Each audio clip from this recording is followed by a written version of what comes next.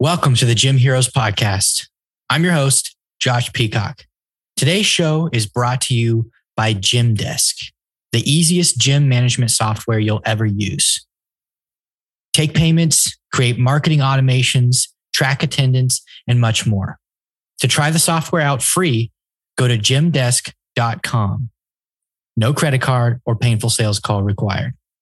Our hero today is Phillip Payne, owner of Maple Martial Arts and holder of a master's degree in sports coaching.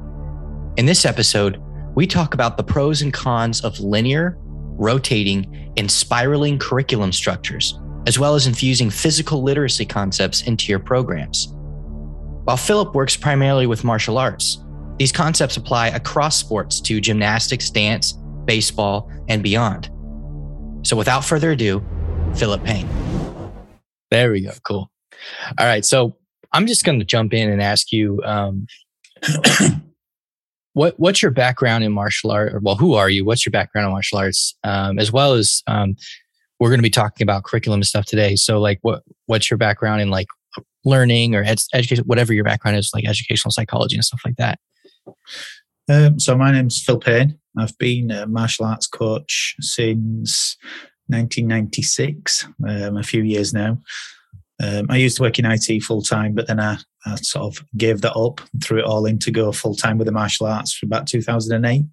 Nice. I opened my first full time venue in 2009, and then a second one in 2014. So we run two now with between the two, about 60 classes a week and about 500 students, something like that.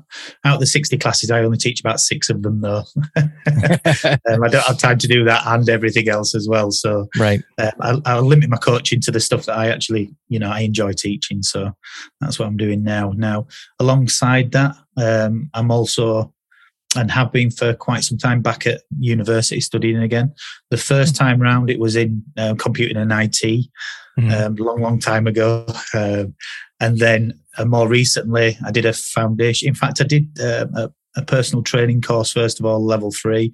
And then I went on to a foundation degree in coaching and performance management at a local college. And then from that got me into doing a top-up year to make it an honours BSc at Leeds Beckett, or Leeds Met, as it was at the time.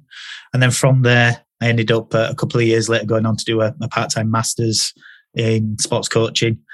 And then I did nothing for a few years in terms of the academic stuff, other than working on what I wanted to implement within my club from what I'd learned in the past.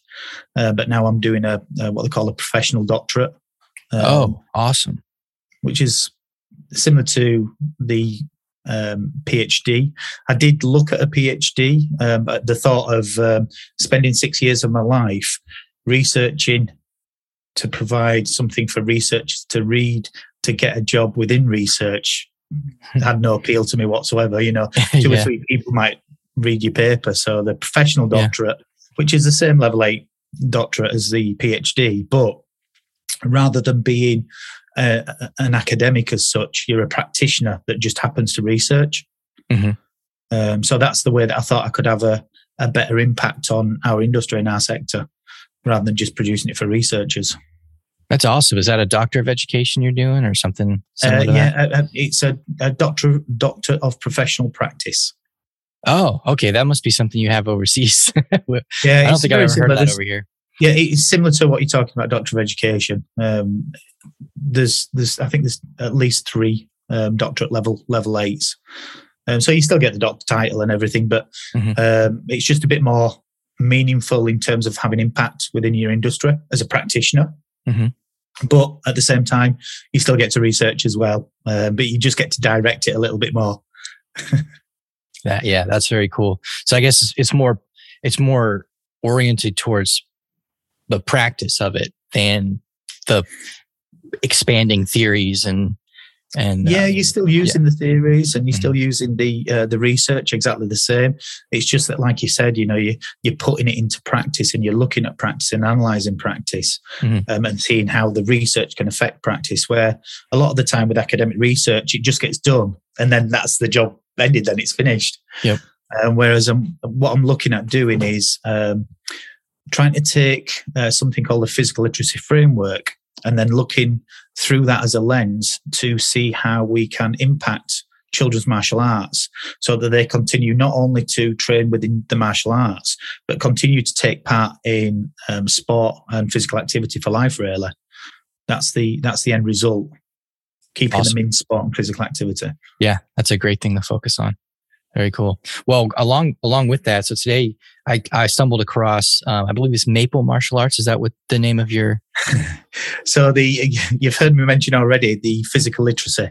Yeah. So Maple is something I came up with a couple of years ago. So the actual study that I'm doing within the Prof Doc, the professional doctorate, is around using physical literacy within martial arts framework, and the idea is to produce an engine of sorts, whether it's through courses or memberships, that people can take their technical aspects of their martial art and then drop it in around the framework that we've got, so that it's not only delivering the technical aspects, but it's delivering on the physical, the psychological, the social as well. And then that makes more sense then when you understand that MAPLE stands for Martial Arts Physical Literacy Engine. Cool. Very that's cool. That's where Maple bit comes from. Yeah. So your website's got a bunch of great articles on it. There's too many cool articles to cover today, but today we're going to focus on some of the curriculum stuff.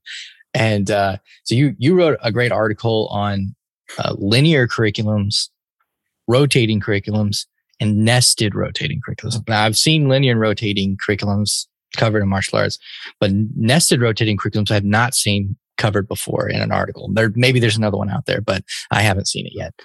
So that was really interesting to me. Go ahead. When I wrote that article, there was somebody that popped up and said, "Oh, we've been doing something similar for years." But that was probably on the comment that I had. In the UK, most people use the standard linear curriculum, and that's okay for smaller classes. But where you've got larger classes or you've got younger children, it's a lot harder to implement without having an army of people to help run the class, really. Yeah. Now, I know that in the States, they've used rotating curriculum for quite a long time, dating back to the 80s, probably some of them. But over here, it's not so prevalent. So rotating curriculum was a really good idea. But we've had quite a bit of pushback in the UK to it. But like anything, these things that come through the US tend to take a bit of time to circulate within the UK as well. So it's happening. It's happening. There's people using the rotating curriculum now. And the idea behind the nested rotating curriculum was when I saw the rotating curriculum, I wasn't keen on the way that it focused everything just on these set of techniques for 3 months, if you like. So the content was sort of fixed for 3 months. And I thought that by the time they rotate through, if they've got a full cycle of, say, 2 years, then, it's been a long time since they've done the other aspects of their curriculum. Now, instructors might just throw some extra techniques in now and again, but I thought, what would be a really structured way of looking at this? So that's when we came up with the nested rotating curriculum. Which is basically where you've got your normal rotating curriculum content that you've got for the next grading, if you like, but at the same time, you rotate through the rest of the syllabus. So that gives you a sort of, not only is it good for novelty-wise in terms of keeping the kids engaged, but also as well, when you're looking at spacing and having your content revisited, like this on a regular basis, then the recall factor has an impact on long-term retention then in terms of memory retention. Yeah. The spaced learning effect. Exactly that. Yeah, exactly that. So that's how I came up with it and put that together. So it helped with engagement, but also helped to the side effect with the long-term retention of the techniques, and not just the techniques, because I include the physical stuff in there as well, just on a more fluid basis, a faster basis, if you like. So for those that aren't familiar, how does a linear curriculum work? I know probably most people know it, but they don't know it by that name. Well, in the US, most people will know what it is. In the UK, most people will know what it is. But in the US, if they've been using normal rotating curriculum for a long time, then because they've maybe inherited that from their past instructor, then they may not know. But over here, a linear curriculum is where you take your curriculum out for, say, white belt to black belt, and then you put it in order, and you put the harder stuff at the end, and usually the more exciting stuff, and then the easier stuff and more accessible stuff at the beginning. And then you have to pass the first grade before you can then move on to the second part of the curriculum, if you like. And while it can work well for smaller classes, the problem that you get is if you've got a class that goes from white belt to black belt, then you've got everything in between to teach in one class. So even if you rotate through your subject areas, for instance, you do sparring on this rotation, you do pumse, kata, patterns, whatever you want to call it on the other rotation, then you've still got within that class lots of different content to deliver to lots of different people. One of the plus sides with the standard or linear curriculum, though, is that if somebody's not ready at that point to grade, then it's very easy for them to just grade the following time. So that's one of the strongest advantages that it holds. But it just makes it harder to teach, if you like. Yeah, absolutely. So a rotating curriculum I came up through rotating curriculum when I first started learning Taekwondo.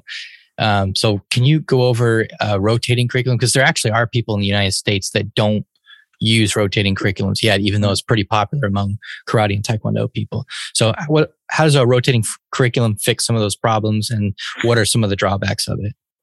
So with the rotating curriculum, what tends to happen is that everybody is working on the same content.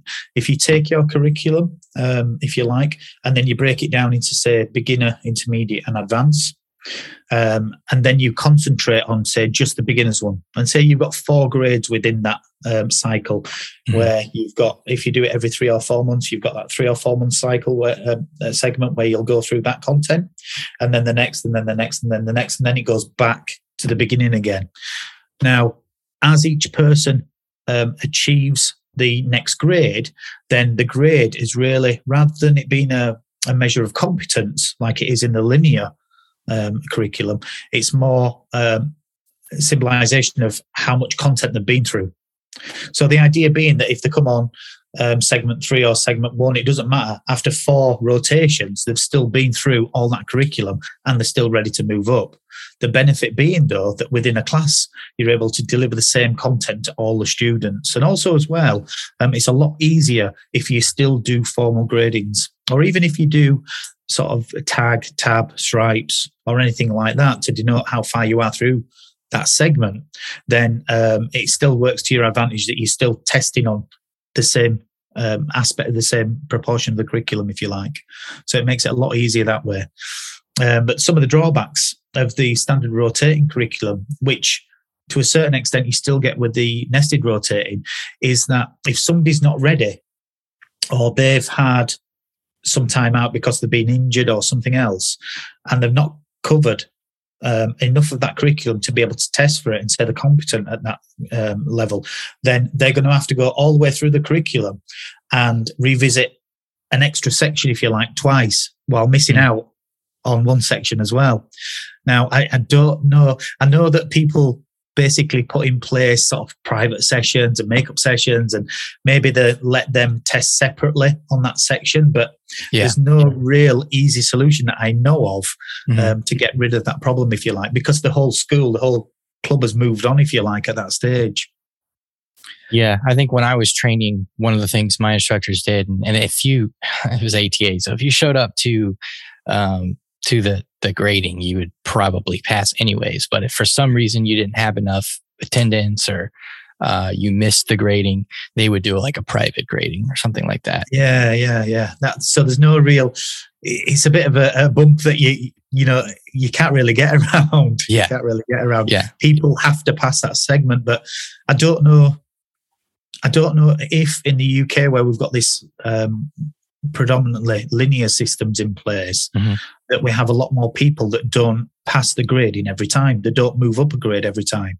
Whereas I feel that in the US, there's a lot more of the schools that maybe they pull all the stops out to make sure that they're ready, but generally the majority of people will move up a grade each 3 or 4 months or whatever that rotation is. Yeah. I've there's a jiu-jitsu instructor in the Midwest of the United States named Bruce Hoyer, and he does the flipped class. He took the flipped classroom model and applied it to jiu-jitsu instruction.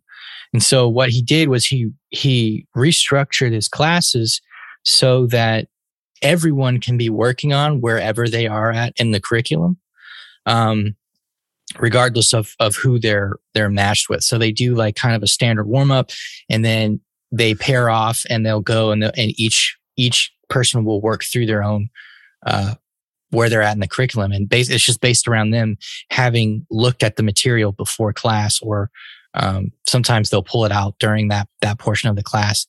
And he's trying to bring in spaced repetition. He's trying to bring in the which I think that's kind of what the flipped classroom model is supposed to be predicated on somewhat. And what he's done is actually, I mean, you could do this with a rotating curriculum, but what he's done is actually made a very individualized linear curriculum that can be run with larger classes. And so you go exactly at your own pace. And when you're ready to get tested for a stripe or your next belt, you just pull, you make sure you have your whatever requirements are in, and then you just pull a instructor aside and you do it on the spot. So I guess it's one way to solve that problem. Is the content different for each person going up a grade? How do they fix have a rotation, but at the same time do the individual? How does that sort of play out in practice? He has a standard curriculum mapped out, and then he will tailor it for the individual person. Now, he's grown so much since then, I don't know if he can still do that. But when I was talking to him, he could still do that. Yeah, so there is some individualization there as well. I mean, that gets me onto the last part of that article, which we looked at, was another concept which has been used in education before. And I haven't found out how to work that in totally yet. And that's the idea of a spiral curriculum. Spiral curriculum. Yeah, I really can't. I could not tell you, what is a spiral kick. So a spiral curriculum is where you've got a specific subject area that you rotate through, and you go through that subject area periodically, if you like. Mm-hmm. And as you pass back through that subject area, you increase the difficulty, or you increase the intensity, or there's an increment within that, if you like. Mm-hmm. So say you've got sparring. You'll pass through sparring and you'll be doing something at a beginner level, but the next time you pass through, you'll be doing something harder within that curriculum, if you like. Yeah. So it's more for a sort of subject. And I tend to try and think of putting this into practice. I try and think of differentiating for the students, so that when you've got the students in the class, if they find something easy, then you need them to be their challenge point to be a little bit higher, mm-hmm. so that you increment the difficulty of that technique. So if you're doing, say, your taekwondo background, if you've been working on a turning kick, it may be that you're working on now a high section turning kick, or a front leg turning kick, or a spinning turning kick. So each time you rotate through it, or each time you see a student in class that needs that challenge point changing, then you make it easier, make it harder, but it still stays within the subject area. Mm-hmm. So that's something I'm trying to look at implementing within the nested rotating curriculum, if I can, so that each of the members are challenged according to their competency levels within that grading structure. Nice. That's really cool. So, traditional martial arts is going to be hard for that, because you have so many different areas of skill that you're working through. I wouldn't say that it's hard. It's not hard to do as part of your coaching practice. When you're in a class and you see somebody that's finding it really easy, so they're not quite as engaged, or they're finding it really hard, mm-hmm. Then it's quite easy to just on the spot, as part of your coaching practice, put something in there. It's a bit harder to plan for it, to structure it, out in advance. If you have a taxonomy of types of exercises, and the complex, I guess a complexity you could say, is the correlates to difficulty in some ways. You could probably do that, but it would be then you have the individual element of it's not going to be the same level of difficulty for each. It's not. But you can do it as a coaching tool within your coach development, if you like. Mm-hmm. That you teach people to differentiate for the students that have got in front of them. This is a huge part of student-centered coaching, if you like, mm-hmm. Or child-centered coaching in a lot of cases, where you're putting the child first and you're looking at what they need in terms of motivation and what you can give them individually to meet them where they are and to motivate them going forwards. You'll have heard of self-determination theory, yes, before, and obviously competence from that, autonomy, competence, and relatedness.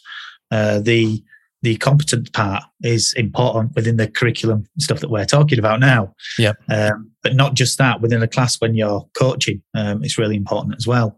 Some students need pushing a little bit more, you'll know from experience. Some people need things turning down a level just to give them access to the feeling of competence and progress, if you like. Mm-hmm. Absolutely. So you could use the spiraling curriculum as actually more of a mental model behind the scenes of how to approach coaching when you come back around to an aspect of your nested curriculum. Yeah, definitely. That's cool. Well, you'd probably need to keep notes too on, when you were on that piece of curriculum where everyone was. That would be helpful. All you need to do is get them to do it, and you'll see straight away anyway. Yeah, and that's about knowing your students as well. Yeah, that's why it's always difficult to have a good understanding of each student's ability, if you like, mm-hmm. and knowing them personally when you've got huge classes. This is why we tend to take our kids' classes, keep them quite smallish numbers. In our 3 to 4 class, we'll have a maximum of, say, 12 students with one lead instructor and one assistant and maybe a volunteer as well. Mm-hmm. And then in the 5 to 6 year olds, we'll usually do a maximum of 14 usually for mm-hmm. that age group. So it's just about building that relationship with them and having an understanding of what motivates them, what they're capable of, so that you can nudge them when you need to and then provide scaffolding when they're struggling a little. Absolutely. So if I wanted to create a nested curriculum, I kind of have an understanding of how rotating curriculum works. How do I approach building a nested curriculum? First of all, you need to start with the technical side, I'd say, because that's the place that most instructors are going to be comfortable. Mm-hmm. So you can start with that. And then when you're doing a rotating curriculum or even a nested rotating curriculum, one of the important parts of it is that the segment in terms of age groups has got to be quite narrow, because you want a flat syllabus within that, so that you don't want any one point that builds on the last bit or has requires the last bit for you to be able to execute it. So you want quite a flat syllabus, if you like, for the technical aspect. And then you can start to divide it up. And once you've got your list and once you've divided it up, then you can start to plan out that it may be that on week 1, you do the technique that's for the next grading, but you also mix in technique 2 and technique 3. And then the following week, your rotation might be the same techniques that you've got for your next grading, but then instead of 2 and 3, you're doing 4 and 5. Mm. And then you're able to rotate them in, and you just keep them rotating round. And then when it gets to the second rotation, in terms of you've had your 3 to 4 month block, and then you've moved on to the next block, then you might be doing technique 2 all the time, and then you're rotating everything else in. So you can do that for the technical aspect, but then you can also do it similar for the other aspects too, like the physical aspects. And if you have some key skills stuff that you like to do with the children, then you can rotate them in too. Or you can keep that system totally separate from your grading if you want, and just award something within a class based on the talks that you're having with the kids, for a month period or whatever you rotate through within that. So definitely look at the technical first, because that's where everybody's comfort zone is. And if you get your head around it on a technical level, then you'll be able to look at doing the rotations with the physical aspects too. Awesome. Cool. So I wanted to also talk about some other things you've covered on your website. fundamental movement skills, and you also mentioned functional movement patterns. So what are the fundamental movement skills? What's the logic behind that, and how does it work into your program? So the fundamental movement skills, movement competency is seen as one of the foundations of making sure that as children go between sports, that they have a minimum level of movement competency, if you like, so that they're more likely to have a go at other sports because they're already competent movers. Now, it's also been shown in some studies as well to equate to, if they've got better levels of competency of movement skills at the base end, that they're in sport for longer as well. And that's one of the main factors behind physical literacy as well, that, you know, you've got this base level of movement skills that they can apply to lots of different sports, if you like. Now, depending on which models you look at, they can be split up into quite a few different areas, or three main areas, but it covers all the basics, and then some will include things like swimming or moving on ice as well. Could be one of them too. But basically, you're looking at your running, jumping, hopping, skipping, all the basic things that you do within physical activity, whether that's games or whether that's sports. So that in Maple, we split it down into 8 physical areas. Things like speed and agility and strength and power, and there's 8 in total that we use. That gives us them 8 then to rotate in via the nested rotating curriculum too, to make sure everybody's getting exposure to all the different areas. And the exposure to that comes through, usually for this younger age group, it's delivered through games. Okay. Now, as the kids get older and they move up to the 6 to 12-year-old group, then you can do more specific exercises with them that are more seen as traditional exercise, if you like. But at the younger years, we tend to hide it all within games, really. But when I first started looking at the teaching this age group, I was looking at originally the Little Dragons model. And back in the time, we knew a lot less then, and we just used to throw in an obstacle course every now and again type thing, and then teach the rest of it, you know, similar to how we taught in the other classes. But over time, we've developed that now so that the games and things that we use have purpose and they're in line with the rotation system. So that rather than just throwing in a random obstacle course because it'll keep the kids entertained, everything's more purpose-driven. Not to the children, they're just playing games and having fun and doing some techniques, you know. And what we tend to do as well is within the class setup, when we're delivering the sessions, we rotate between a technical objective and a physical objective every 5 minutes with the 3 to 4s and 5 to 6s. So that what it also does, as well as giving a lot of variety and not requiring much focus from the children for long periods of time, it also makes the pace of the class really quite quick when you're delivering it too. Yeah. And that makes you look more passionate and convincing when you're delivering the sessions, because you've got to get through these to segments. The parents, Well, not just the parents, to the children as well. And for the coaches, it's more exciting because you're bang, bang, bang, bang, bang, bang through these sections. And before you know it, you've finished the class. And you're like, wow. But it keeps the pace.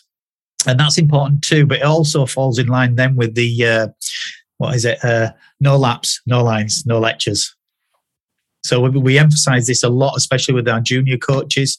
Don't sit there talking at them for 2, 3, 4, 5 minutes. A lot of the benefit that they get from this activity is through the physical movement. And just sitting there for longer than 30 to 60 seconds is just too much. It's just too much. So making sure that you're not lecturing them, you're giving the basic instructions, and then you're just letting them have a go.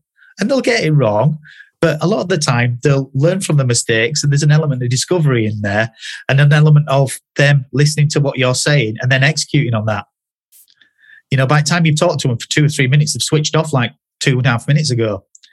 So we tend to keep it quick like that so that it follows on. And no laps. So try not to throw in there random exercises that have no cause to be in there, really. You've got no purpose for them.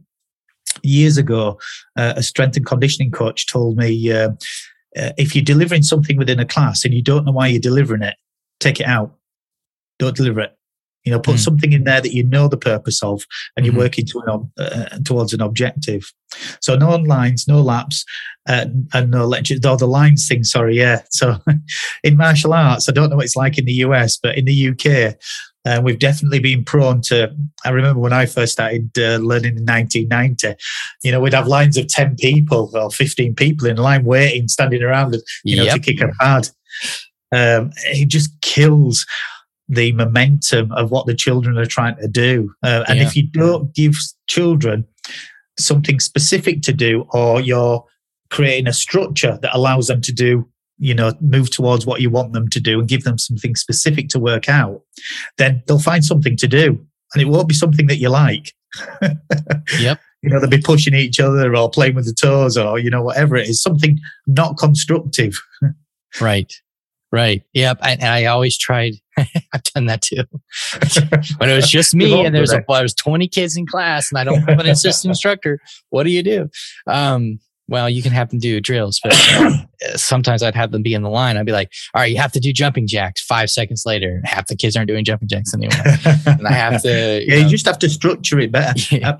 I think we have this assumption that the children won't be able to hold pads from each other from an earliest age until they're, 10 years old or something. But that's quite far from the truth. But it's just holding a pad is just another skill that they need to learn. The same as any other skill that they need to learn, across their martial arts journey. Yeah. But it can be taught, and you can have them holding pads, at 5, 6 years old for each other. Yeah. Still under supervision. You've got to have good positioning so you can see what's going on. A little bit of encouragement, on the kickers, a little bit of praise for the pad holders. But it can be taught, same as anything else. But I think I've got an article on Q jump. Q busters as well. That's quite useful to try and remove that as much as possible, that element of queuing. Now, don't get me wrong, with the 3 to 4 year old classes, we still have an element of queuing because at that age, they're still learning the social aspects of taking turns. Yep. So we'll intentionally leave that in there in certain places. But by the time they get to the 5 to 6 year old class and the 6 to 12s, we try to do away with that. One of the times that you will get away with it is where they're engaged in a team activity and they're all cheering for each other and they're engaged in the activity, even when they're not physically running. So in like a relay type option where somebody's running out, doing something, running back, and then the next person's going. As long as you've got, only 3 or 4 in a line, then they'll stay engaged because they're next and they're rooting for the team. So you've got engagement there already. Yeah. But if you can, no lines, no laps, no lectures.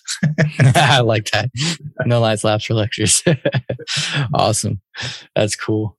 On to the point about kids holding pads and having some sort of leadership role amongst themselves. Like, as long as they're up at the right, around 6 or 7 or maybe even 5, depending on the kid. It's really in your mind as an instructor, I've found, because many years ago, I used to do the whole having the kids in the line if I didn't have a assistant instructor and all that. You can trust the kids to do that. And then you can just use the occasional reminder for them to keep them, where to hold the pad or whatever. They need to learn those skills anyways, but they're perfectly capable of learning those skills. And it's okay if 1 or 2 classes is not perfect pad holding. It's not going to hurt in the long run. It's not going to hurt the skill progression of the kids.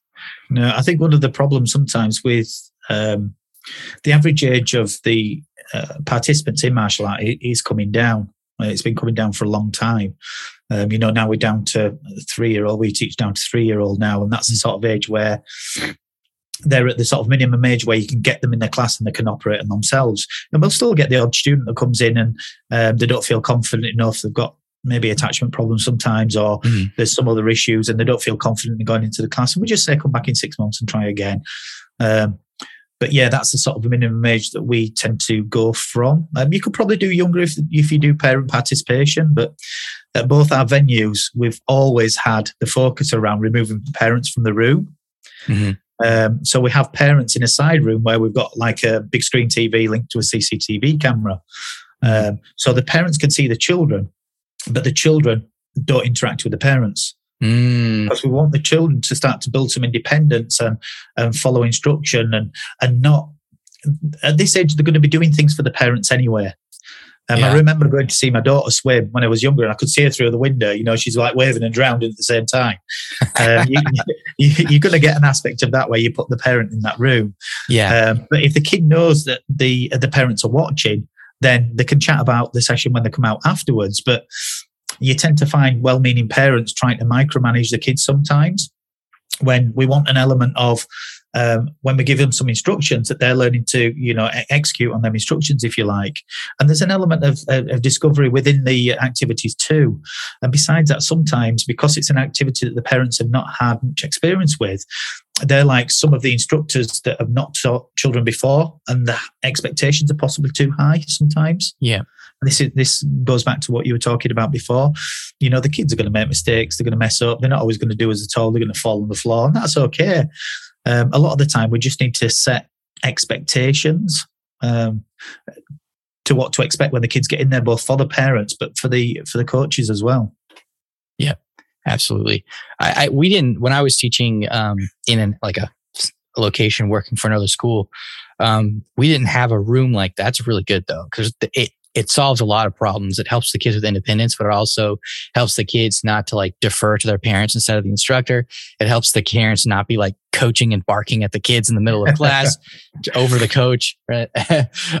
But we didn't have that. So one of my, I couldn't stop the parents. We would sometimes have conferences with the parents, or I'd have the program manager talk to one. But I couldn't put them in a different room to watch. So what I did was I always had most of class with the kids facing exactly the opposite way of the parents. So the parents could see me teaching, but the kids cannot see their parents, and the parents can't make eye contact with the kids. So it's a good idea for those that don't have a separate room that they can put the parents in. Definitely your coaching position is always important anyway, to make sure you can see and monitor and recognize when people are doing good and basically give praise where it's appropriate. But definitely from a parental intervention point of view, it's a good idea to have them at the back. We always had it so that traditionally, wherever you were teaching, that the door and the students were facing you and you were facing the door. So the students weren't distracted by somebody coming in and out, but you could see people coming in and out. So putting the parents at the back makes sense as well if they need to go in and out too. Yep. It just works better that way. But if the parents want to sit apart, get a suit on. And I even noticed with the kids being, I guess, perpendicular to where their parents are sitting, that they still sometimes catch them out of the side of their eyes, and they'll look, and they're much more likely, even though they're kind of facing away from the door, they're much more likely to look at the door if it opens or something like that. So it works better to face them 100% away. You always get some as well that are trying to be helpful, but if the kid looks like they're not focusing, then they're barking at the kid, and half the time it's not needed. It's like he's 4 years old. It's okay. I had a oh man, some of these parents. Oh my gosh. And they didn't stay either. She asked my program manager while I was teaching. She's like, "Can they diagnose him with autism?" I was like, "No, no, we're not clinicians." I've got an excellent tip for children that once you've been teaching kids a long time, you'll know when you get some children in. If they're on that may be on the spectrum, they may not be, but they may have other complications. But the way that we tend to deal with it is the same way, and I try to teach this to the instructors. All you have to do is, when you suspect the child's showing symptoms in class that you recognise through your experience, all you do is you say to the parent, "I've noticed that little Johnny has been struggling with this again today," and then you just describe the symptoms, and then you just say, "How are they doing at school and other activities?" And then, just like in a sales call, you just shut your mouth and then wait for the parent to speak, and then probably 90% of the time they'll say, oh, we've recognised this, or oh, we've had him tested for this, or oh, school have mentioned it before. But you just be quiet. And then I'd say 90% of the time they'll help you with that then. Yeah, absolutely. Without you having to diagnose them. Yeah, I can't do that. I'm not trained to do that. No. I'm doing this a professional doctorate, and I still won't dream of doing that. Right. And then after the class, because I didn't even know about this until she had left, and then she's after the class, she's like, oh, he can't pay attention, and he's a little bit flighty, but he's doing fine. Like, it wasn't like abnormal. He's like, oh, he's just not paying attention. And he's like, how, where do you think he's going to be in 4 weeks? I was like, I don't know. He's 4 years old. I don't know. A lot of time with that. I can't fix him in 4 weeks. He's going to be better. He's not going to be fixed in 4 weeks. Like, he's 4 years old. Like, chill out. Yeah, different expectations sometimes, but at the same time as well, if it's a child that has been with you for a little bit as well, you can always reflect back to how they were when they first came in. Even if it's only been, say, 3 months or something, there's usually been an improvement within that 3 months. Even if some of that has just come from that person being able to relate to the people in the class, including the coach, being used to the environment. You'll get some positive change in a sort of 3 month period after that anyway. So just reminding them of what the child was like when they first came in is a good place to start as well, without you having to go, oh yes, we will fix them in 4 weeks time. Yeah, she wanted like a timeline. I was like, I can't give you a timeline. In 6 weeks or so, I mean, he's definitely going to be better than when he came in, but it's not. They I think they came for maybe a month, and then they just dropped out. We didn't see him anymore. What you tend to find is, depending where you are on the spectrum of a more developing the child point of view at this side to the ultra competitive clubs that you get at the other side, what you tend to find is that wherever you are on that spectrum, that as people will come through the door, you will attract people that are attracted to the way that you do things, your club's values and mission and vision, and that you'll push away the people that aren't. So that first sort of 3 months, if you like, that usually is, sometimes there's students in there and parents that you lose, and it won't be a bad thing. You're not the right club for them. I mean, I'm all for retention, and while I still obviously do marketing because I need to, I really lean on having good retention. Really, it makes me a little bit lazy with the marketing. But at the same time as well, I know that I'm attracting the people that are in line. It's not the good people, the bad people, or any other people. It's the people that are in line with what we're trying to achieve. Absolutely. So the functional movement patterns, we talked about fundamental movement skills. What are the functional movement patterns? Is that something you do with the older kids? Is that where that comes in? You can start to do, in terms of this sort of physical activities, we'll have basic ways of doing some of the basic movement patterns that we're talking about. We can do them with the 5 to 6s. For instance, if you do normal press-ups and you just have the normal way of doing press-ups, you'll get a lot of these kind of kids flapping the body about and stuff. But what we tend to do, we have got little abbreviated ways of delivering the different exercises. So for instance, with the children, I borrowed this, don't tell anybody, I borrowed this from an old Thai boxing instructor that used to teach me years ago. It'd start the press-ups off, lying on your front with your hands under your chin. You'd press off the floor, you come back down, you put your hands back under your chin. So there's no cheating of the movement. Every time you've got to lift your body off the floor. And then you get to come back down to this position again. So we use that for press-ups, and we've got other movements like with a squat. When we looked at the way the teenagers that we've had for quite a while were doing the squats, it was awful technique-wise. Just poor movement patterns, if you like, that were embedded in.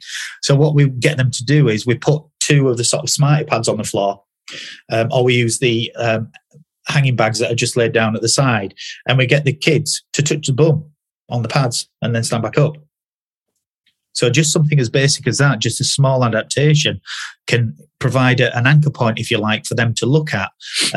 And you just bake it within the exercise then, and then they just build good form over time then. So if these movement patterns are sometimes called functional movements or primal movements, but your basic squatting, hip hinging, bending from the waist, pressing, pulling, all the basic sort of exercises that you'd go through as part of a complete PT exercise, but not necessarily with equipment. Yeah. So we'd still, when it comes to equipment, we still use some equipment for strength-based stuff, even for the younger kids. But it's not always overtly a sort of, you're going to stand there and do 10 of these. We'll still put it within the game if we can. We use medicine balls, leather medicine balls. So if kids drop them on the feet or anything, there's no harm done. Yeah. And we could get them, doing basic throws and stuff like that for power type movements too, which is cool. As long as they're not, throwing at each other. Yeah. One thing we used to do with the push-up problem with the really young kids is we called them lion push-ups. And so they would have to start with everything chest, chin on the ground. Yeah. And then they had to, they kept the body on the ground. And this is for really young kids, really, that are still trying to develop the strength here. They push themselves all the way up in the air and roar like almost an upward dog position. Yeah. But they're causing them to use their shoulder and arm strength to press themselves up at that point. Now, when you're, I guess if you have a really weak 6 or 7 year old, that's good too. But if you're with them, what I would do is get them started in planks first. Yeah. We do that as part of the stable, and then be like, all right, hold the plank position. Now try to do a push, And of course, you still get the kids that do the whole, ragdoll thing with their head. Body flopping. Yep. What we did for the younger children as well, I was looking around for some strength-based stuff. It sounds funny saying it. Some strength-based exercises for 3 to 4 year olds. And I did find some that were reasonable, but the best people to look at for this stuff was, the gymnastics. Yes. So with the gymnastics, they train the kids from a young age because it's an early adaptation sport, and they perform at a high level earlier on. But at the same time as well, they have these core holds, basically different body positions that they do for the children. So we included them within. So when we've got the strength and speed and power and everything else, that's for the 5 to 6 year olds and above, that there's 8 of them. Whereas with the 3 to 4 year olds, we don't do power and speed and stuff like that, but there's 4. But one of them is strength. Because the research suggests that there's never an age where developing strength is not a good thing. That's age appropriate. Not talking about lifting weights and stuff, but so the basic body shapes that we took from gymnastics, they were really useful. And I think we added a couple on ourselves to make them up to weight, but they're really useful for the younger kids, even for the 5 to 6 year olds, just to build, like you said, you start them off in the plank position, but these positions that they can hold just to build that core strength, if you like, is always going to be useful because everything's built on that. Absolutely. Those are awesome. So, wow, that was awesome. I don't really have any more questions to ask, but where can people find you? Facebook. I'm on Twitter, but I tend to keep that for my academic stuff. Yeah. So I don't post a lot on there, but I communicate with other people in academia. But definitely the website, which is maplemartialarts.com. If you sign up for the newsletter there as well, then I send that out on a semi-regular basis, depending on what I've got on, as well as the 2 full-time venues and this professional doctorate, and still coaching a bit myself. I mentor some other coaches. I work with governing bodies, and I've got 3 children, 2 of them below 4. So that tends to eat up a chunk of my time. Busy man, yeah. Yeah, definitely the Facebook page. I've got a Facebook group on there as well that you'll be able to find if you Google Maple Martial Arts, or if you Facebook search for Google Martial Arts. But maplemartialarts.com is probably the best place. And I've got loads of articles on there, probably about 25, and I'm trying to produce one every 2 weeks. Sometimes it'll be a bit more on the business side, but more often than not, it'll be based around retaining students and delivering a product and service that's in line with their needs and wants. Awesome. Great. Well, thank you for coming on. I hope we can do this again sometime. I love talking about this side of stuff. So